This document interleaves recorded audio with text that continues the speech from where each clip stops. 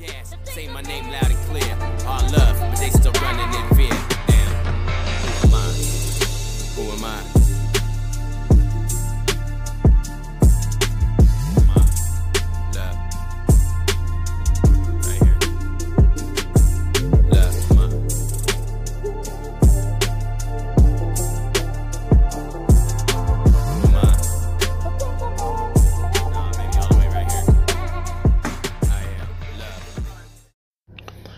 Thank you for tuning in to Our Black Voices Matter.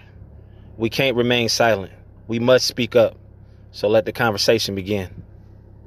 I am Mike Lake for the Poor Podcast, here on behalf of Shift Division Media.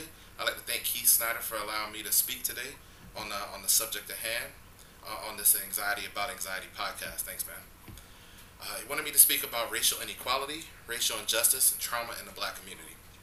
First and foremost, if you couldn't tell by the sound of my voice, I am a black male.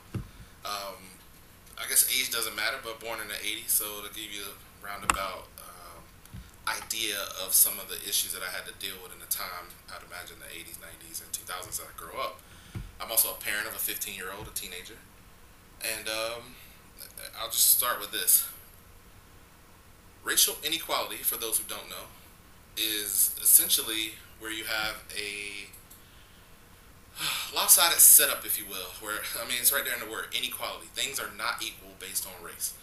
And in this country, what you have is a situation where it seems, based on the history of this country, slavery leading to Jim Crow, leading to current, that things are unequal. But I'll be more specific how it affects, I guess, me and my day-to-day life. You can see it in the living situations. You can see it in the schools. You can see it in healthcare, and most notably and most current in the police and jail systems, police enforcement and jail. I live in Tampa, not particularly too deep in the South, if you will, quote unquote, although geographically deep in the South. But the general makeup of my city is black, Hispanic, and whites. Whites being the majority, blacks and Hispanics coming up behind that. And, I'll start with the living situations. You can see it in the neighborhoods. I grew up in a neighborhood called West Tampa. West Tampa is primarily Cuban and black. That's where the projects used to be located. And I say used to be because of gentrification. They're torn them down and they moved those people to the outskirts of the city. For those who are familiar, the whole thing about putting us in the urban areas and the whole white flight. Now it's flipping. You have people coming back to the urban areas in my city, and they're moving the lower income or impoverished community out. That's, there's no other way for me to really explain that other than an unequal situation. It's not fair that these situations were set up to make people money in the long run, and now you see that gentrification coming back. It's good for the city, but it's not really good racially speaking on the day-to-day. Within the schools, I also grew up, same thing, West Tampa Elementary, ultimately graduated from Blake High School right in the heart of downtown.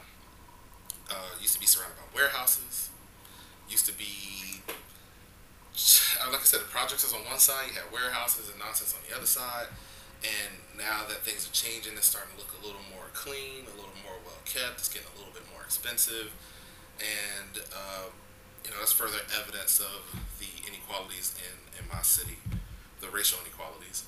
That school might be counter to this point because that school was half liberal arts kids, which are like the local kids from across the street, and kids bused from middle class areas like where I lived.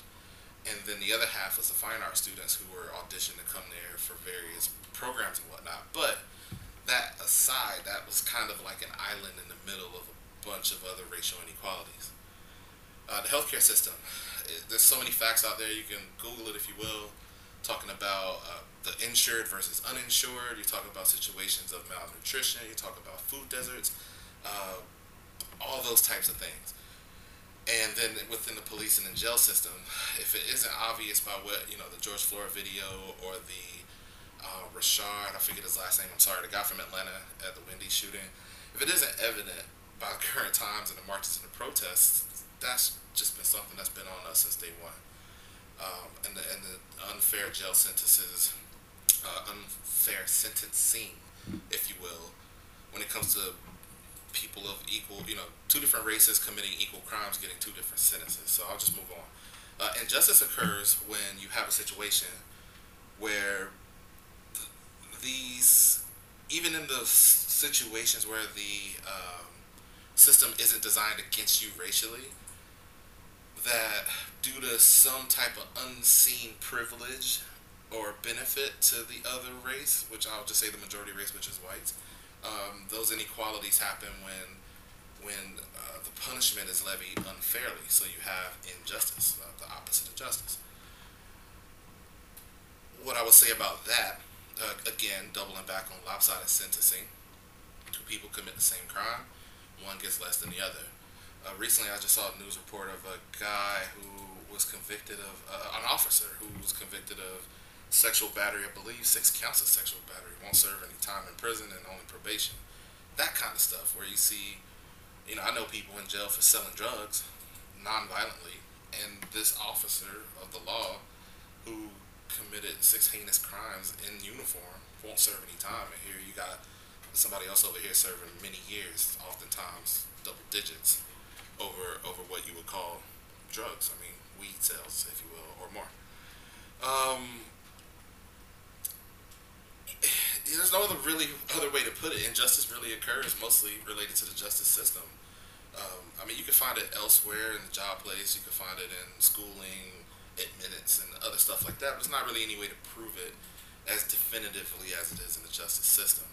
Another way that we see injustice is through the voting system, gerrymandering, rezoning of areas to benefit certain groups within the voting government, and also disenfranchisement, making it harder for blacks to vote. That's something that's been going on since we had the right to vote. But we've seen it as recently here as in Georgia, where they, in certain polling districts, you see long lines, hours worth of lines for people to vote, whereas, and this is just reported by their news, I didn't fact check this myself, but in the whiter sides of town, it was a lot easier, more streamlined situation. So that's justice in a nutshell. And then the biggest thing, I guess, that would relate to your pod and probably be the most that you would use for your episode here is the trauma that it causes in the black community. I don't have to only speak for myself, but I will only speak for myself. I'm sure you have other people speaking for themselves too. So I'll just say it like this: you, as a black man, you wake up day to day, you watch the news, you see these events, you hear the stories, you see the fallout. You take that stuff on, whether you realize it or not. It's a certain level of latent stress. I believe they liken it similar to living in a war zone or being in war yourself. You see death, you see murder, or what you would call murder. You see, you just see a situation where it's like life or death at a point for people like I said, to a war zone. Innocent bystanders, people not doing anything. Sometimes people doing things. Even when they report on stuff like the Chicago Memorial Day killings, where it's like 42 people on one weekend get shot or murdered, all that stuff just kind of piles on. You feel it, whether you realize it or not. And sometimes it comes out in weird ways.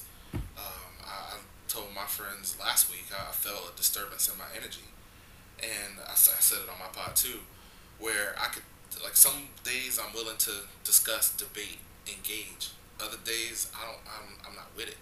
And I'm sure that is some form of PTSD, or it could be expressed as some level of not necessarily anxiety, but stress.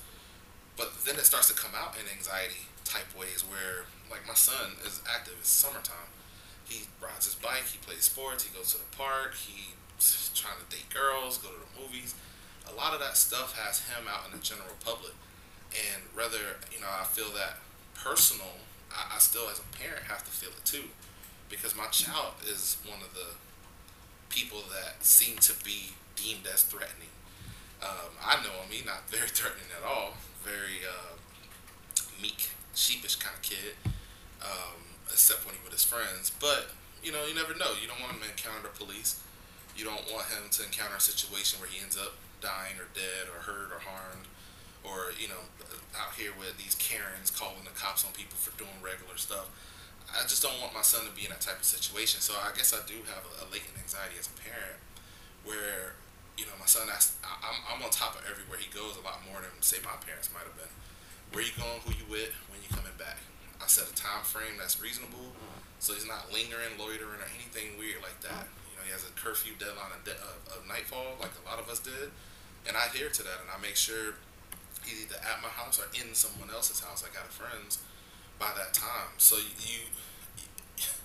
you have a situation where, for the most part, I'm okay in my day-to-day life. I have a job. Thank God I'm working. My health is majorly okay.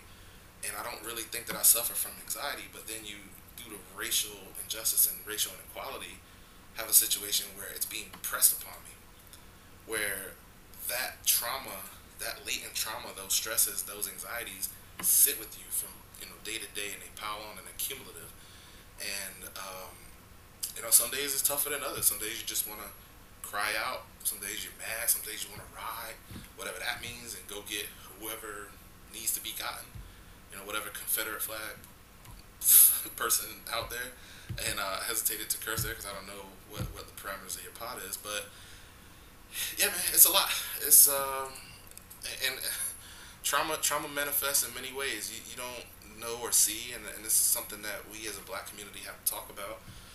One, our resistance to the medical profession, going to the doctor, taking care of ourselves the right way, also possibly seeing a therapist without feeling weird about that because of how we judge it, and then talking with your kids, talking with your spouses, just being, and even like me and my homies last week, 9 of us, group chat, just had it out where we just chatting it up and talking and building and doing what we can to like provide info and comfort and suggestions on how to deal with people in this era of heightened trauma.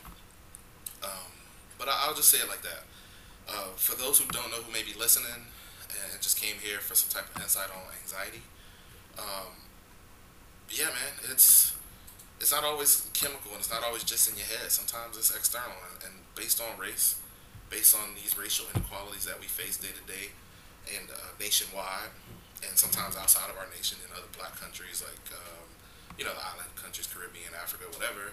And then you have those injustices where it's just a gut punch, where we know racism's still alive, but it's real different when you see it and it's actually provable and there's still nothing being done about it. Ultimately leads to trauma, and I hope maybe listening to me, somebody out there who didn't know could be informed, and somebody who did know and maybe didn't recognize it within themselves can hear. Yeah, we feel it too. I feel it too. And if you need to talk, people like Keith and myself, hopefully as podcasters, could be an outlet or a lightning rod, for information, but also a listening ear. But I'm Mike Lake again with the Pora Podcast on behalf of Shift Division Media. Thank you again, Keith, and the Anxiety About Anxiety Pod.